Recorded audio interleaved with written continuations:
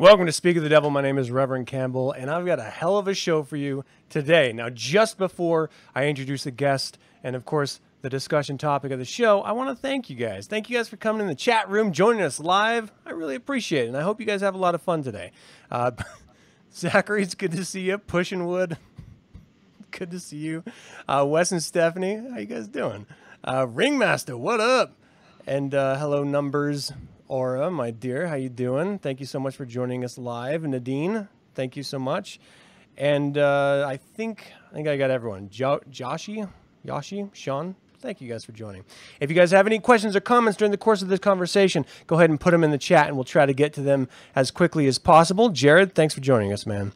All right, today I'm being joined by Warlock Enki. How are you, my friend? I'm doing well, thank you. Did I pronounce it right? Yes, that's correct. Okay. Thank you. I want to make sure I would be the one that the only person that like mispronounces it or something, do something strange. Okay, so we've got some really interesting things to talk about and maybe a little bit interesting stuff to show. But before we do that, and you and I have we've met in DC. Remember that? Yes, I do. That was an amazing event. Yeah, it really was a great time. But I think this is the first time you're on this show. That's correct. Yeah, this is the first time I've been on your show, which it's long overdue, I guess. Yeah, like definitely. Like years and years overdue. But we're here now, and I'm very excited for it. So thank you so much for coming on and being willing to share what you've been working on. But before we get into that, I'd like to do a little bit of service for the people watching who may not know who you are. Would you mind telling them a little bit about yourself? Yeah, sure. So yeah, I'm Warlock Enki. I have been a member of the Church of Satan since 2003. Before that, I was a Satanist, but I just didn't join officially until I decided to throw my lot in with the devil, as most people do. Professionally, I work in virtual reality and holograms, actually, and I've done that for many years now. And yeah, I mean, that's kind of the gist of it. On the side, like hobbies and things, I like to make masks. Some of you probably own some of my masks or have a few of them. Then there's, yeah, also the Black House project that I've been doing over the course as well, which, you know, this is part of that as well, I guess, isn't it? Yeah. I want to get into that in just a second, but I want to do a little bit more background diving here because how did you get started into VR and hologram work? Yeah, that's a good question. Well, I started out in the game industry, mostly doing like mobile style of games. Yeah. And I ended up working for Microsoft, actually. And while I was there, I got to work on a secret project. This was back in 2014, and it was called the HoloLens. Which maybe you know of or heard of at some point or not. I don't actually. What is it? Well, it's a holographic display that you wear on your head. So you put it on, and during the DC event, actually, I showed this to Magus Gilmore as well. I brought it there with us. And what it does is it's a mixed reality device. What that means is it takes the real world and blends it with the virtual world. And you can see through it like a pair of like goggles, so to speak, and it projects holograms in your actual space. So you can imagine if I had a coffee table in front of me, I looked down at the coffee table, I could put a hologram on that table, walk away, and it persists in that position. So I can turn around, look back, and the hologram is still there. So you can imagine, during this time when I was helping them with this technology, there was a lot of things going through my head that were like, wow, think of all the things you could do with this. Like, imagine, for example, like maybe you're in an environment in which an altar isn't really something you can have openly displayed. A lot of you Satanists out there probably know what I'm talking about. Maybe younger ones who still live with their parents, not able to put those things out because they don't want anybody to know. But imagine if you had a holographic device and you put it on your head and you turn over and there's your altar holographically. And you could go up and grab a holographic athame and, you know, corners of You can go around the room and hailing Satan and Belial and Lucifer and all holographically. And then when you're done, you put your headset down, and none's the wiser. So is that any different than augmented reality? It is. So mixed reality and augmented reality are a little bit different. Augmented reality overlays virtual content onto the scene, but is not spatially anchored to the scene. Oh. So, for example, when you're playing like Pokemon Go or whatever, and you see like the little Pokemon on the ground, yeah, he's kind of anchored to the ground, but there's a lack of persistence. Like if I put something there and I walk away and come back later, will it be exactly there in that position? Right. No, it actually will not. I mean, there's things that you can do for that, but the mixed reality takes that a step further and adds persistence to that world. So if I go through any room in the house and I put holograms in different points, like things on the wall and everything, come back later, it's still there. Mm-hmm. So it's a little cool. bit. Did you give a talk, like present a salon during the conclave? No, I didn't, because during that time, I was in the middle, or just, I guess, wrapping up the original Black House project, right, which was the little kind of models. Hold on, let me show people that. Yes, we're here. So that's it, exactly. So that one there is actually the first edition model. There is a secret 0 edition, which Magus Gilmore has in his lovely house. And that one has a little, like the Order of the Trapezoid symbol up there in the attic space that you see. That's cool.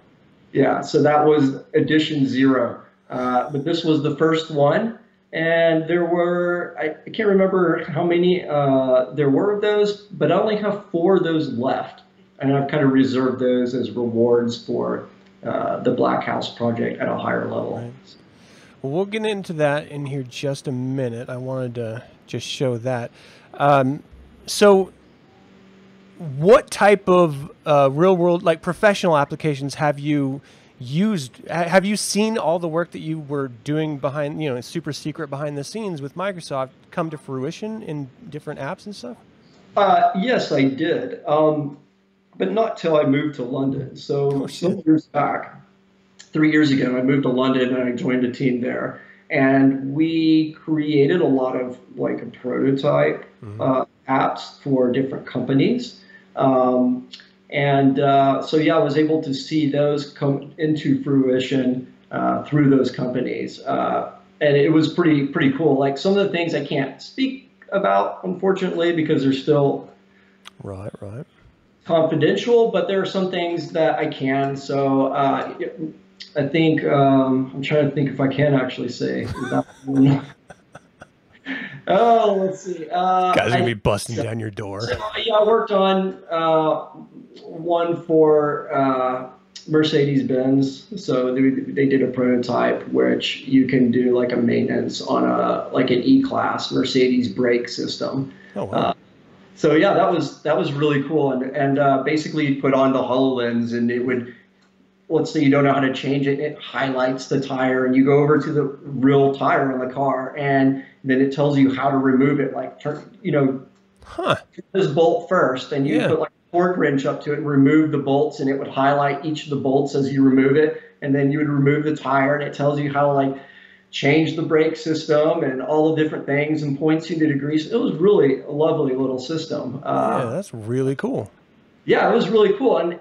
And around that time, or a little bit actually before, virtual reality was really starting to kind of come into its prime with the whole thing with Lucky and his Oculus system. So I was really getting into like the Vive and the Oculus and looking at those technologies and seeing what I can do. And I'm like, wow, okay, VR is now getting there. It's really starting to like come into its own. And so I started thinking about like, what could I do as a personal project that would be really cool? And I started thinking about the Black House project, which,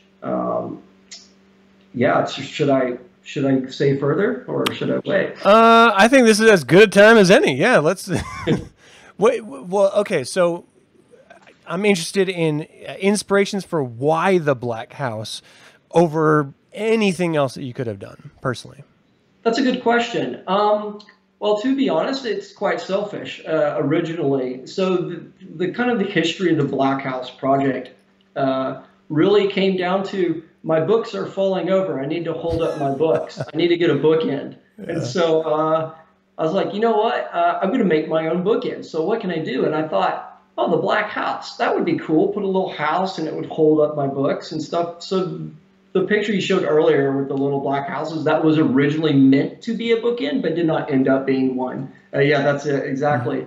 And in the end, I was like, ended up putting lights in it and everything, and it wasn't really heavy enough to hold up books. And so I thought, oh, this is kind of a really fun piece to kind of, in a way, memorialize like the Black House, because, Tore down.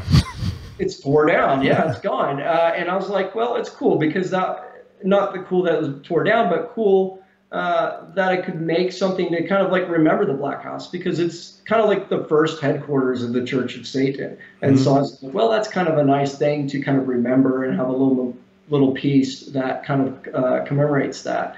And so yeah, I built that and sold a few of those. And then later I was like, it's really hard to make these things well and takes a lot of time. And it's like, wasn't really worth my time to keep building those. And so I created a digital version that I ended up selling on Shapeways. It's a much smaller little house. It's not lit up. It doesn't have like the little electronic lights and everything, but it's 3D printed and it's nice. It's a nice little one.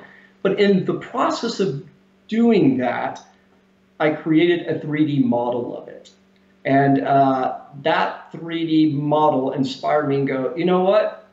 With the whole virtual reality and everything, I started thinking, I was like, we can make this full scale. I have a beginning of the digital asset. What if I just blow it up larger? Wouldn't it be cool to step inside it? Right. So, right. Okay, so I mean, immediately we're jumping into like, how do you get the square footage? How do you get the artifacts or the markings on the wall? Like, how do you get that insider knowledge? So what were the reactions when you started reaching out to people about that?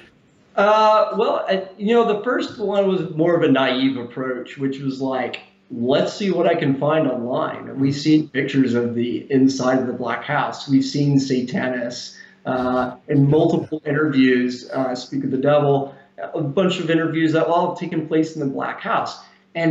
So I started just scouring through all these images, going through all the video content and going, oh, where's this? Okay, I see the camera panning over here. Oh, okay, that's over there and that's over there. And I started looking at pictures and it started piecing together what I thought, was the Black House and how things were kind of laid out relationally. But then there were places like I had no clue where they were. Like, where are the keyboards? Is that a ritual chamber? Where's this purple room in relation to the main ritual chamber? Where's this red room with all the weapons on the wall? Yeah. Where's the den of iniquity? And I started putting these spaces together, but I didn't know how to fit them together. And at that point, that's when I reached out to Peter and Peggy Gilmore and said, you know what, can you guys maybe help me? Well, actually, I reached out to Magister Nemo first because we're friends and he doesn't live too far away. And so I just kind of pinged him and said, oh, hey, you've been there before. Can you remember? Can you tell me? And he's like, oh, I'm really the wrong person to ask. You should ask Peter and Peggy and Blanche. And so I started going down that path. And for the conclave, the one in DC, I sat down with Blanche quite a while and showed her what I've put together so far. And she was very gracious and took her time to, I think, a good hour or so, just sitting there going through, this isn't right. This room's over here. This is over here. And that's over there. And slowly we started putting it together. And then she also sent me an email with a layout of the main ritual chamber, including measurements. Oh, shit. Yeah, which I was like, this is gold. And I was able to, from those measurements, get a lot of the sides of the house kind of going in place. And then also doing a little bit of math and stuff and figuring out, now that I knew where the rooms were, I could look at the pictures and I could figure out distances and how big the walls were in relation to certain objects that I knew the size of. Yeah. So it was like a really long process to go through this. And so, yeah, slowly started piecing together kind of like a floor plan. That's Uh, great. yeah, it was a long and crazy process. And one of the things you don't really think about is like, how do these spaces change over time? Mm-hmm. Like the main ritual chamber has, you see it in Satanis, but that was set up for the Black Mass, right? Yep. Then it's different in one of his interviews, and it's different in the pictures, like in the book. Now I can't think of the name. California Infernal. Oh, right. Yeah, they have all these wonderful pictures. There was like a treasure trove of images for myself that I was able to go through, and in that things are moved around. So things keep moving around all the time. So that was so frustrating. It's like, okay, in this shot, everything's this way. In this shot, he's got this, he's got his little potty chair like over by the fireplace, but now it's like across from the fireplace, and now it's like in a different room completely. It's in the purple room, or that's the room I call it. It's like the sitting room with that had the fireplace with the little opening like trap door. Yeah. Yeah, and I guess in that process, I just really started just really getting into it because it was really fascinating to learn all these things. Like, for example, this is kind of a fun little example that Blanche was telling me. She goes, okay, so there's that little, let's see, I should pull up a picture of it, but there's the little fireplace where it opens up and you can see LeVay like opening his cape and looking out. You know what I'm talking about? Yeah, I've seen that one. Well, behind that, there's a ladder, and the ladder goes down to the Den of Iniquity. Oh, shit. It also goes up, and it goes up to a room called Uncle Enor's room, which is kind of neat because it had this little shelf in the room, kind of high up, and it opens up at the top, and you can peek down on your unsuspecting guests and look down to see what they're up to. Yeah. So it was like, oh, I never knew that. That's so cool. So, I really got into like learning all these little tidbits about it. And the more I learned about it, just like, oh, I've got to do this. This will be such a cool project to put together. Yeah. So, why recreate this in virtual reality versus, say, digitally recreating it in, pictures or something? Like, what was that? Right. So I think that really comes down to presence and immersion. It's one thing to recreate it digitally and look at it in your computer and you're like, okay, that's cool. Yeah, there is that and that. But imagine being there. And have you ever tried virtual reality before? I haven't. I've seen it, but I haven't actually. You're missing out on something really extraordinary. But when you put on the headset, it's one thing for somebody to see what you see on a screen, but it's another thing for you to see it through your own eyes with stereo vision. So now you have depth and everything, and suddenly there's a table in front of you, and you just want to reach out and touch it, and you're there. You're in the main ritual chamber, not seeing it through a little window on your screen, but presently there. And kind of having that invocation of the space, it touches you like on a different whole level, like emotional level, psychological level. It's a virtual decompression chamber. Yeah. And so it's so hard to explain unless you just try it, but you're still like, wow, this is amazing. I'm there, because your brain tricks you to say, you're here and that object is real in front of you. Even though it doesn't look hyper real, you think it's real because you see it three-dimensionally. And so I thought, wow, that would be cool. A lot of people have asked me in the past, or various people said, oh, cool. You see it even in the like Facebook forums or whatever, being like, oh, where's the headquarters? Can I go to the original? Yeah. Stuff like that. Like, no, they tore it down a long time ago. And so it's not there anymore. And I thought, well, I think it would be really cool to be able to go to the Black House, see it and experience it for yourself. And being able to see that, I think, just adds something more to kind of like, not really so much understanding, but that presence of being in a place in which the Church of Satan was originally founded. Right. You know what I mean? So it definitely, I think, resonates with you on a different level, because you're like, wow, this is the altar in like Satanis, and there's the Baphomet on the wall, and the athame and like the candles, and then being able to actually go into that space and conduct your own ritual and light candles and take books off of bookshelves or just walk around. It's like going to a museum. This is a virtual museum of our history. Yeah. And so what better way to preserve it? So that's why. And go ahead. I want to interject here a little bit. I want to ask some difficult questions if I can. Yeah, that's fine. Because in no way by asking these am I trying to diminish anything. Of course. But I want to ask because I think the answers could be interesting. I think, never having gone myself, the true majesty of going to or being invited to the Black House is to meet the doctor and have that experience of connecting with him in his lair. And so the location was secondary, tangential at best compared to the fucking high priest standing in front of you, poking and prodding in your brain as he's staring at you. And so the impact and the wonder of that experience could never be recreated authentically.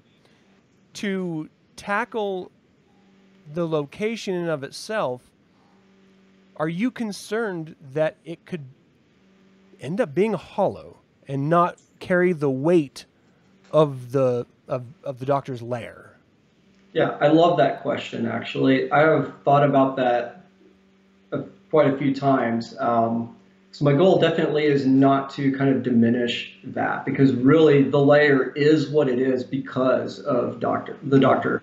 Anton LaVey made that his space. It's his decompression chamber. And so it's a projection of himself. And so it's definitely not going to be the same, but I believe that it allows you to have a taste of LaVey from a different point of view. It's kind of like an artist who does a painting. It's a projection of his mind and his thoughts and his creativity.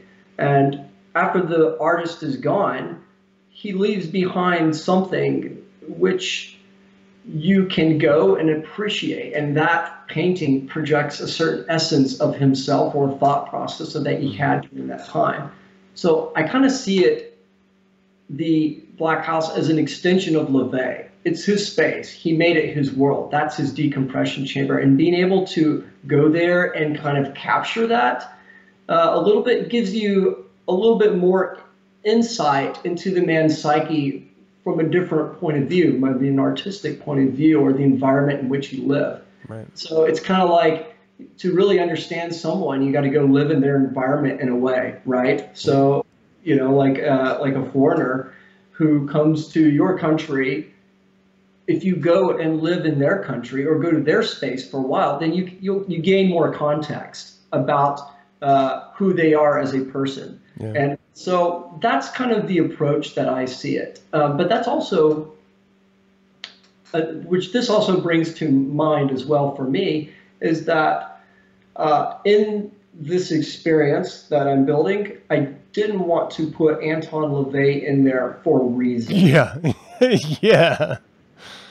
It's hard to do really well, and I don't think we're quite there yet to do it like justification. Mm-hmm. And B, it's, I don't want to make Anton LaVey move or behave in a way he would not have done so in reality. There's a lot wrapped up into that. There is. It's so deep. It's just like it's like this deep hole of problems, and there's like a whole psychology around it as well. Mm-hmm. And just getting him to move right and everything and look right.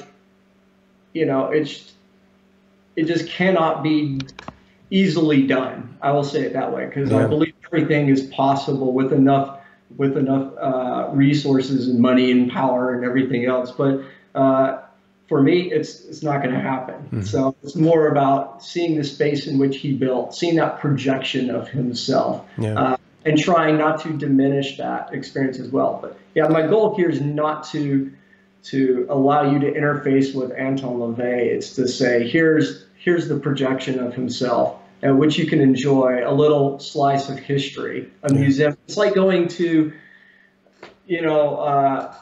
to some country and going to a famous person's house who had died long ago and walking around the house. You're like, oh, this is where so-and-so was born, some famous musician or composer, and you can see his piano in the corner. And, it's kind of like being there and having a little bit of taste of that person's life. Mm-hmm.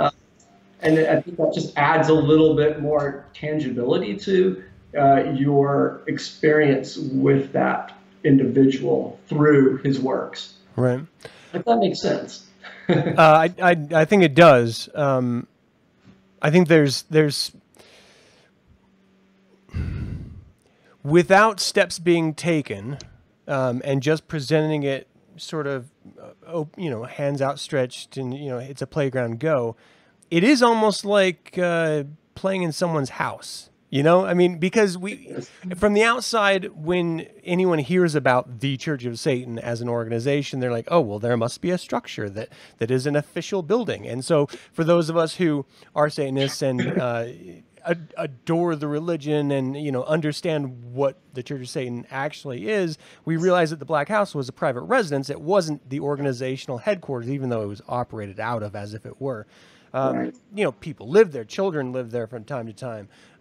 It's where he removed himself from the greater world when the greater world was prying a little too much. Exactly. Which is what made it so special when someone was invited into that space.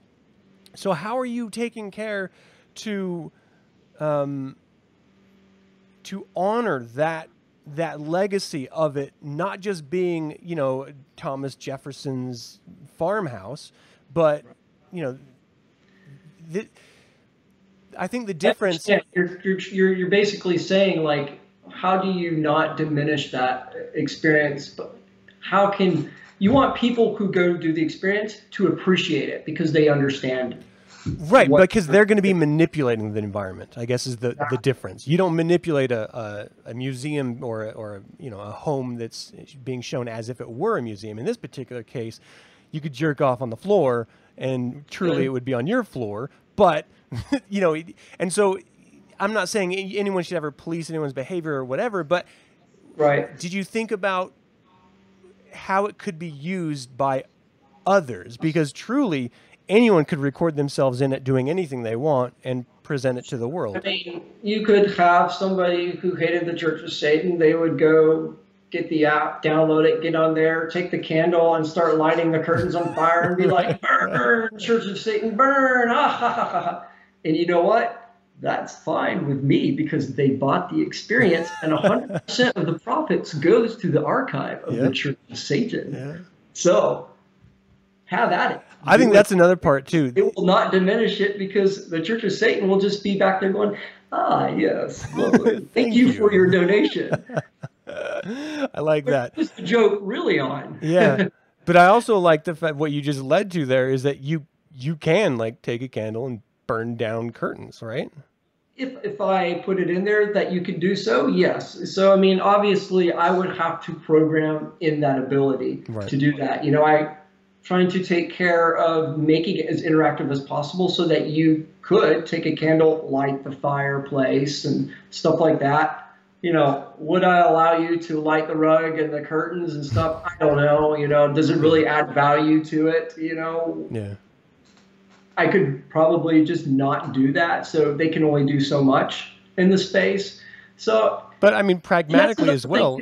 I'm not hurting the space because it's a virtual environment. It's not the same as this is really Anton LaVey's house and you're really there and you're not being respectful by scratching, Jack Loves Jill on the wall or whatever you want to do in the space. You're not hurting anything. It's a virtual environment. Yeah. It's indestructible. You cannot hurt it. Yeah. You can't do anything to make to damage the environment in any way. And it can just be reset with a push of a button, and everything is glistening and beautiful and back in its place. Yeah. And I think that's the real attraction here, is that it's an indestructible piece of history by making it virtual. It doesn't, so yeah, if somebody walks in it and they don't appreciate it, you and I won't know that there's somebody out there not appreciating it. We don't know the guy across the street, what he's doing in that space. And does it really matter? No, it actually doesn't matter, because it's not the space. Yeah. There's nothing sacred about the space itself. It's really meant for those who appreciate it. So if you go out and you buy it and you download it and you appreciate it and you get enjoyment from it, it's a win-win for me, because it's like, great, you know, Satanists who appreciate what they're seeing here, they enjoying like seeing this projection of Anton LaVey, projection as in the things around you, not Anton LaVey himself, and so to me, that's a win if you're enjoying it. And on top of that, it would be a win because the profits will go to the Church of Satan. So, yeah, I don't care. You know, like I was saying, I don't care if somebody is out there desecrating the virtual environment. Yeah. They can desecrate all they want. It won't hurt a thing. Plus, they're getting joy out of it, so fuck it. Yeah. Yeah, if they enjoy it, then have at it. It doesn't hurt us at all.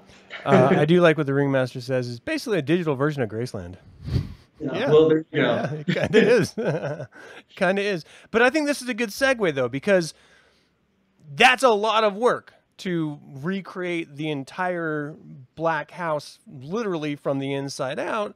And so, you know, what do you have in place in order to see that come to life? And let me give a quick thank you to the dash in the chat for that. I appreciate it, man.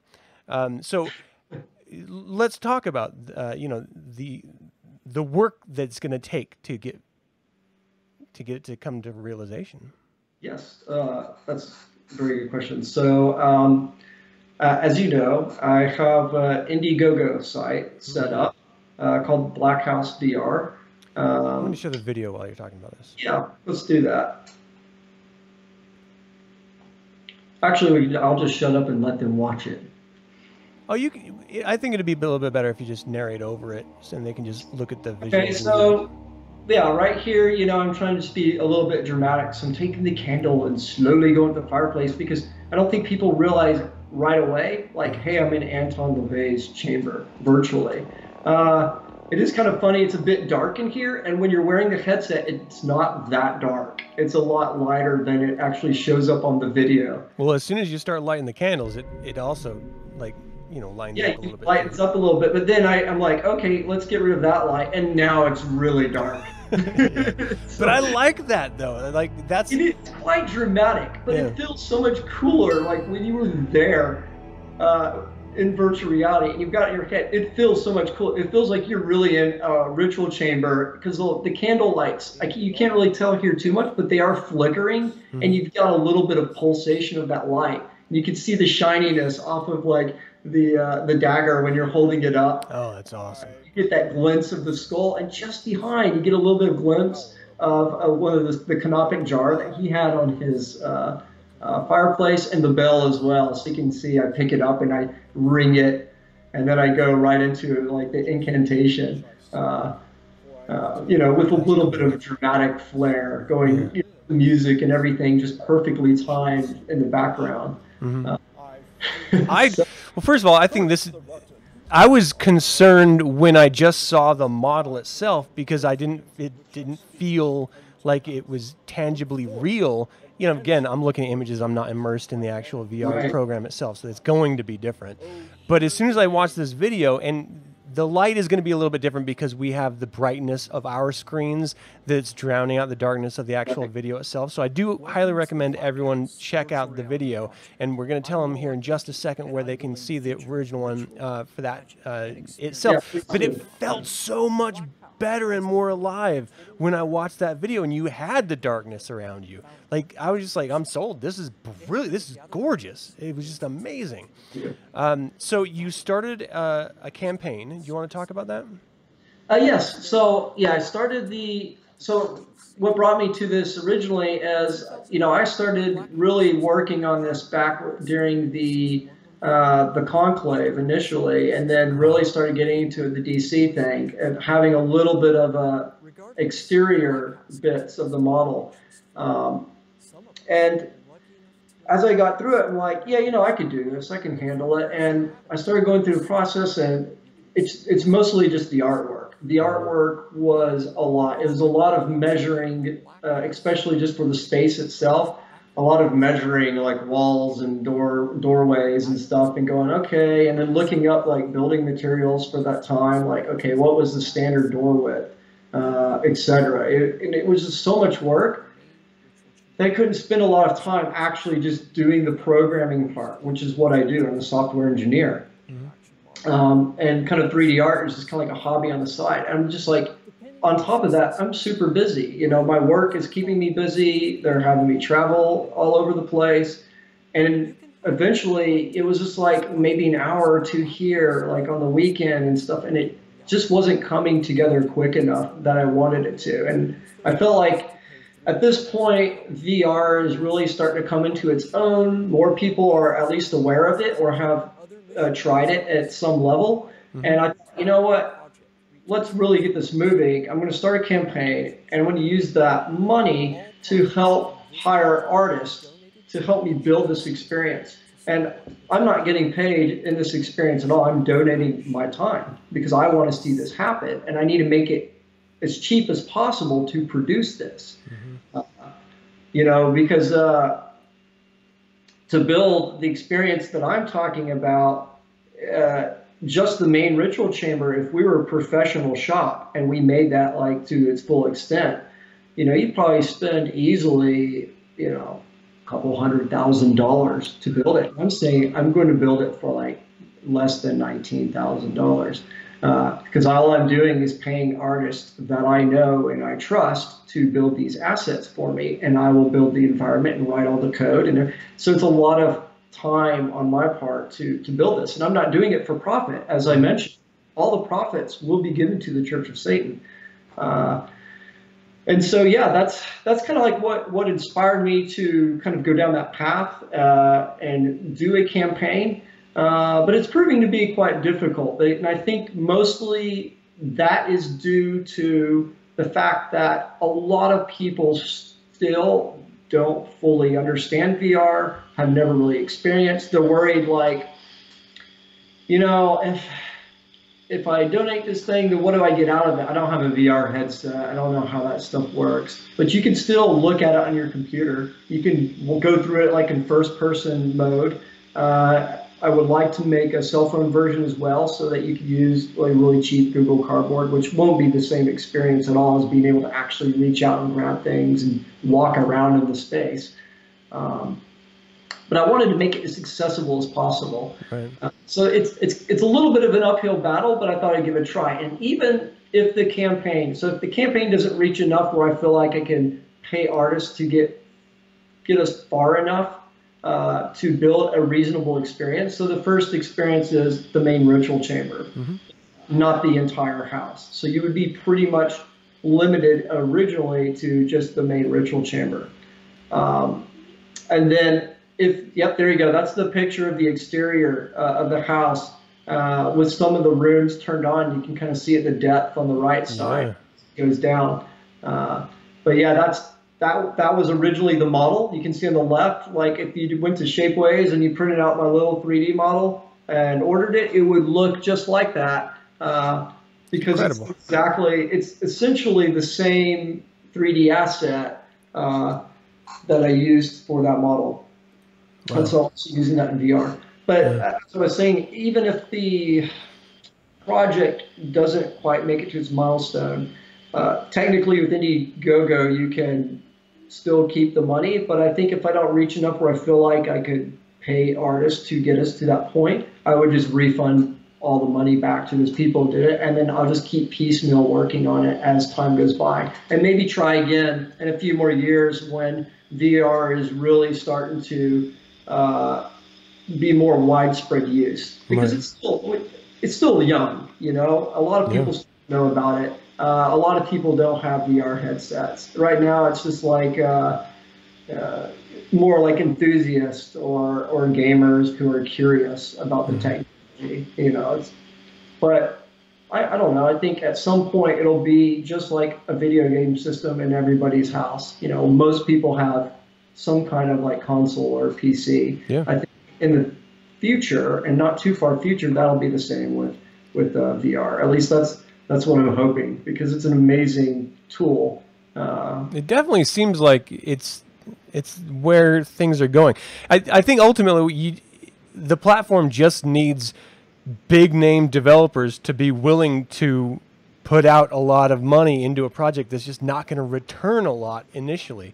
And you see people like Disney with the Darth Vader series that's being released right now that is getting wild critical acclaim for Yeah, just the experience in and of itself. And because it's a I'm sorry, uh, it's it's Star Wars, so people want to be involved in it that love yes. um, that brand. So it just I think that's been to date the biggest barrier is that you don't already have the equipment. There's not a lot of developers doing really engaging content, and it's all kind of wireframey that package stuff that people experience with it initially until you do have those big developers. But now that we do have Right. game studios like LucasArts putting the Darth Vader series out, and you do have these sort of pop-up experiences that Like are with like sort of virtual environments that people can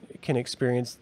That's kind of where it's going to go. And I think you're right. People will end up just having, whether it's an Oculus or whatever platform they want to use, and just kind of seamlessly, go through whatever games. It is just going to be another console in their house. Ultimately, and I understand that, you no matter what, this is something that you're willing to explore. So whether or not it can launch now and be realized 3 days ago, or whether it's something that you're going to have to keep working at, you have the drive and the desire to see it to fruition.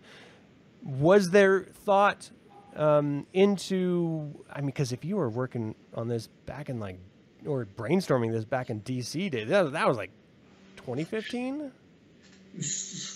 So that was it. What was it? That was, yeah, 2015. I Yeah, mean, it was a 2015. few years ago, and that was not even on anyone's radar at that time. Yeah. Well, after I moved to London, I stopped working on it completely, just because I was pretty much slammed. I Hmm. was so busy with work and travel and everything else. I just couldn't find the time to put into it until near the end of my time there, where I'm like, I really want to pick this up. I really want to get it done. Uh, and Yeah, so the past few months, I've really kind of bringing it back. But now I've switched jobs to a different VR company and everything. So I'm a little bit of a slump right now, just between moving and the new job and all that kind of stuff. But that doesn't mean I'm not going to work on the project. It just means I need to get settled in and then back at it. So Yeah. whether this project is successful or not, I'm still going to work at it because I have a personal investment and a personal interest in seeing this become a reality. Yeah. And if anything, like the information that I accumulate from this can be given back to the Church of Satan, whether or not it ever sees the light of day. At least they'll kind of have that in their archive in a way. Well, I like what Zachary said in the chat room. What happened to individuals supporting underground productions without needing it to be mainstream?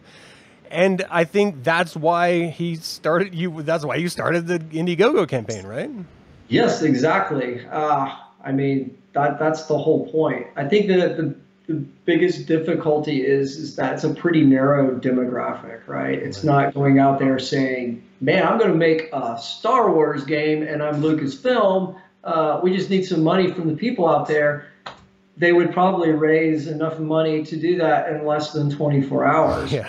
I'm talking about millions, not like $19,000. Yeah. So, Well, so this is a particularly difficult, I think, demographic because it's quite narrow, which mhm. we do enjoy. But yeah, so that makes it really hard. So this is a hard thing to do. And on top Well, of that, it's to make it even worse, it's a narrow demographic and it's an even narrower like technology. Like people mhm. don't have this in their homes as much as, but a lot of people haven't tried it. So Yeah. uh, it's really a bit of a stretch. And so for if this is really me kind of poking to see what are people ready for this? Mhm. Do people really want this?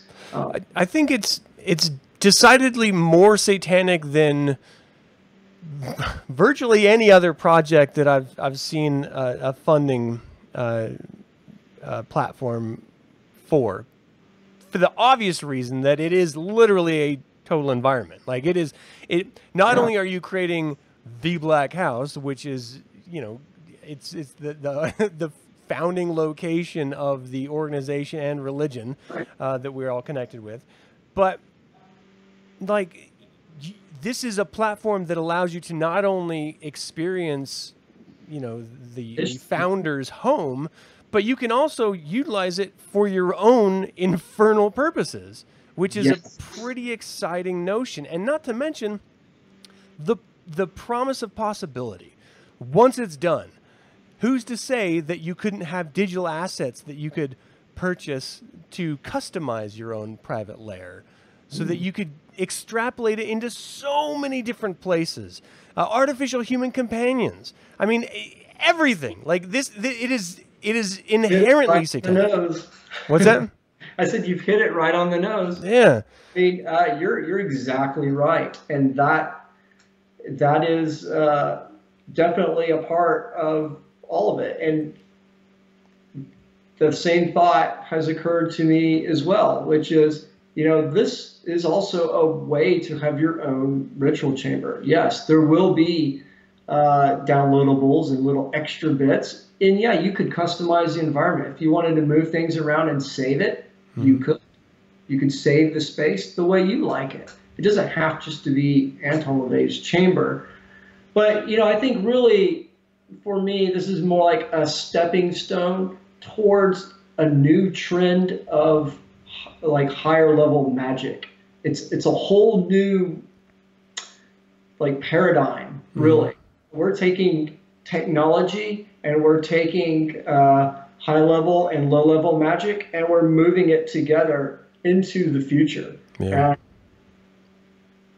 And the possibilities are just mind blowing. Like when you get in virtual reality and you can do things like shoot lightning out of your hands, or as you're saying the names of Satan, they glow before you when you're going Lucifer, Belial, Satan, Lightning crash. Leviathan. Yeah, you can say Yeah.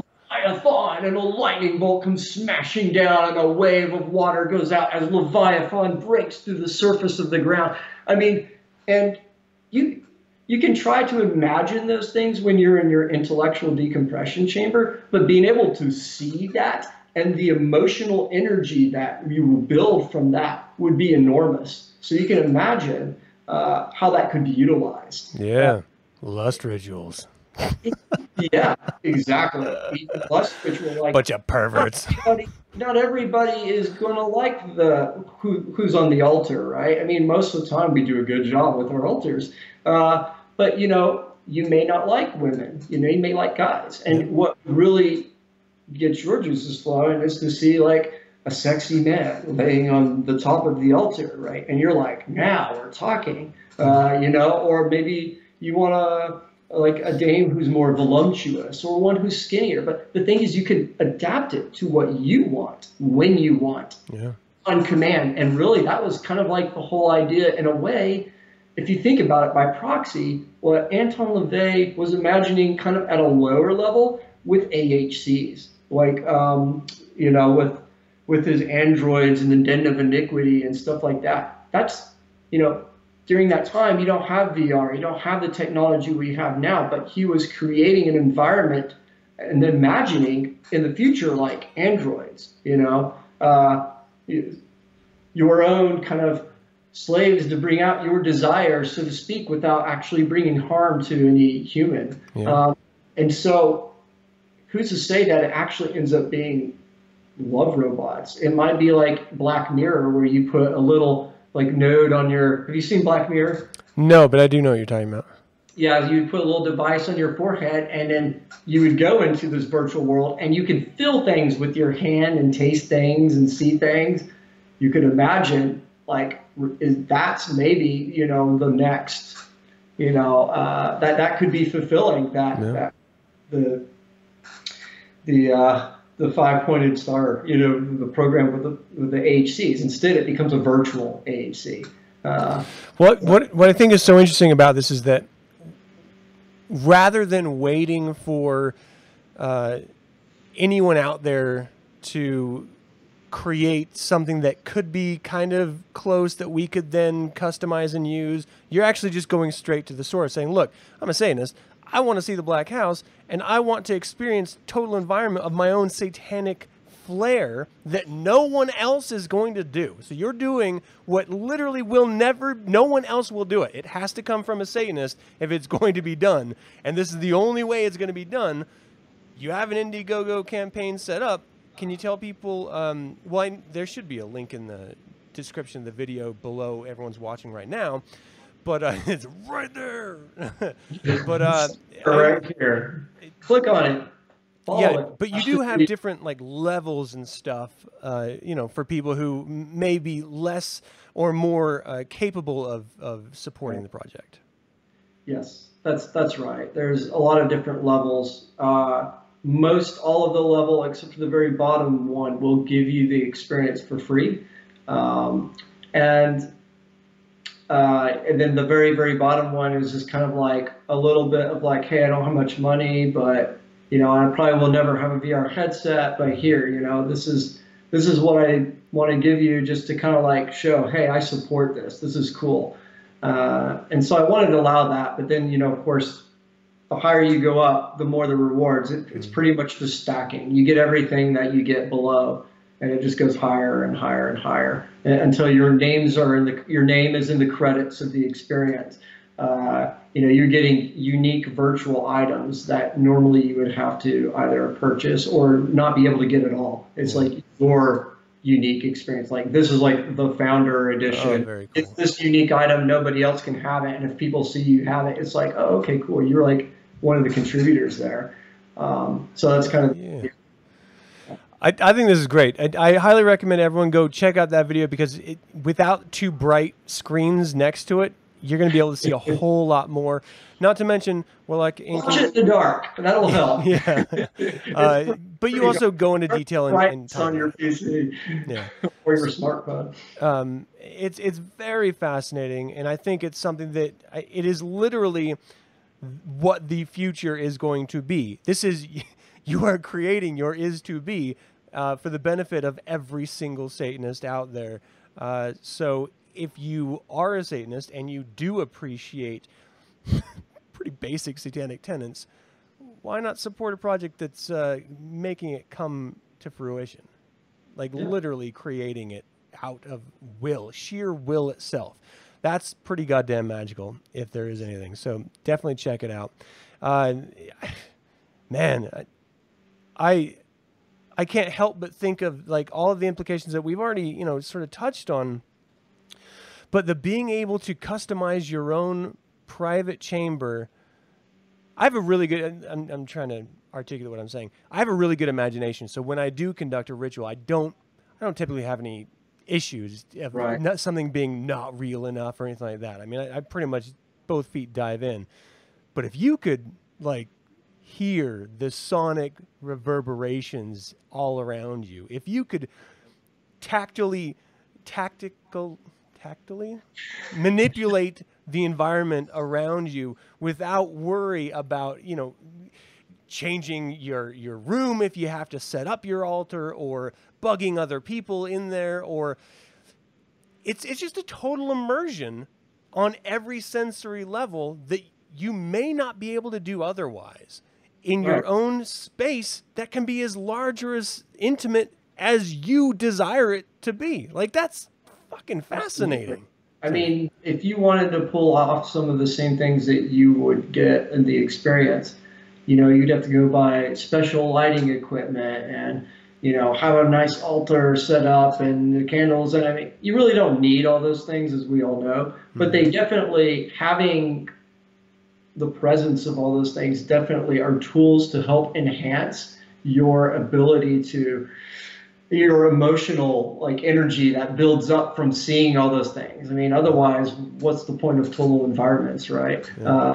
So yeah, I totally agree. I mean, having that makes a huge difference. It can make a difference, even if you have great like imagination and everything. Like, there's nothing like holding up in virtual reality like a dagger and hearing a crackling of lightning like ripping down as you see energy like pulse into your dagger, like He-Man or whatever. I don't know. You get the point. I know exactly what you're talking about. Yeah. There's something about that. It's something, and your smile just goes across your face.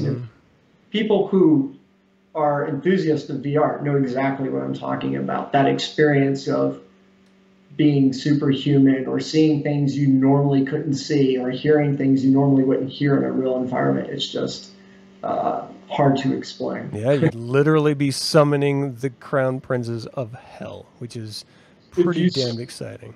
Yes. Pretty damn cool. Okay, I mean, we've already hit our hour, and so we're going to have to wind this down here. But maybe we should close with this question here from Zachary in the chat room. Do you think the development of virtual reality is the death of intuitive imagination? No, I don't, because even though VR can do a lot, it can't do everything, right? So I don't think it's a lot too much different than making your own real physical ritual chamber the way you want it, and putting in fog machines or lights or whatever you want, right? I mean, you're creating more experience. It doesn't mean that your creativity is being stifled. Otherwise, just go into a room that's blank and imagine it all. Those are tools to enhance your experience, to enhance those creative juices. And I'm definitely not attempting to replace those. And I don't think virtual reality is attempting to replace imagination. It's just making worlds that were once inaccessible more accessible and immersive. Just like you were mentioning, like the Star Wars experience is like, now you can go hang out with Vader, but it doesn't get rid of that childlike imagination and creativity, because you'll walk away from that going, oh man, it'd be cool. Imagine this, or imagine if you could do this. Spurs. Even in our conversation right now, like you were talking about, oh, it would be cool if you could do this and this. Already your imagination's going. And I think that's the same with VR. I don't think it's not, you just want more, and your creativity can run rampant. So I don't think we're suppressing that in any way.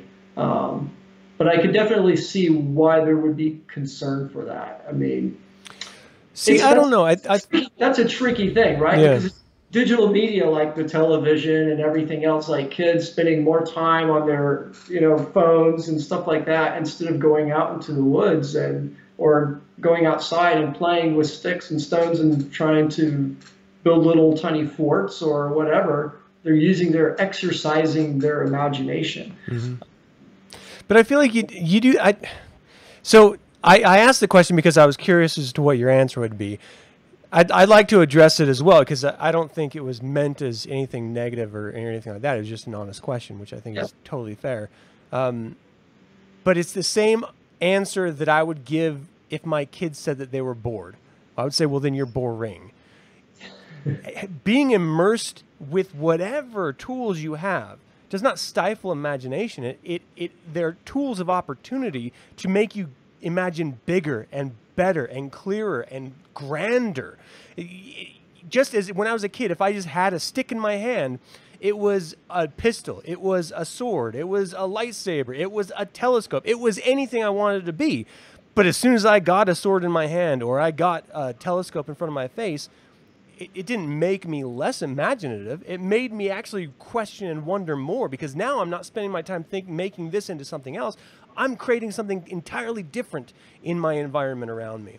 It spurs it. So if individuals complain that they don't have a healthy sense of imagination, or that our world isn't filled with people with good imagination, well, I would just say, welcome to the real world. Most people are boring as fuck, and they don't have imagination. And that's what makes those of us who do so goddamn special. Yes, I think, yeah, again, you hit it right on the nose. That's very well articulated. Yeah, I totally agree. Yeah. Well said. Again, thank you so much. I think what you're doing is the devil's work, man. I love that you're doing this, because I don't know anyone else who would.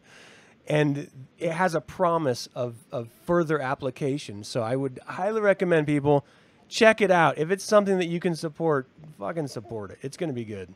Yes, absolutely. It would be much appreciated. And you know what? The quicker this thing gets funded, the sooner this project gets done, the quicker you can have it in your hands. And to all those who have already donated, a big hell Satan to you. Much appreciated.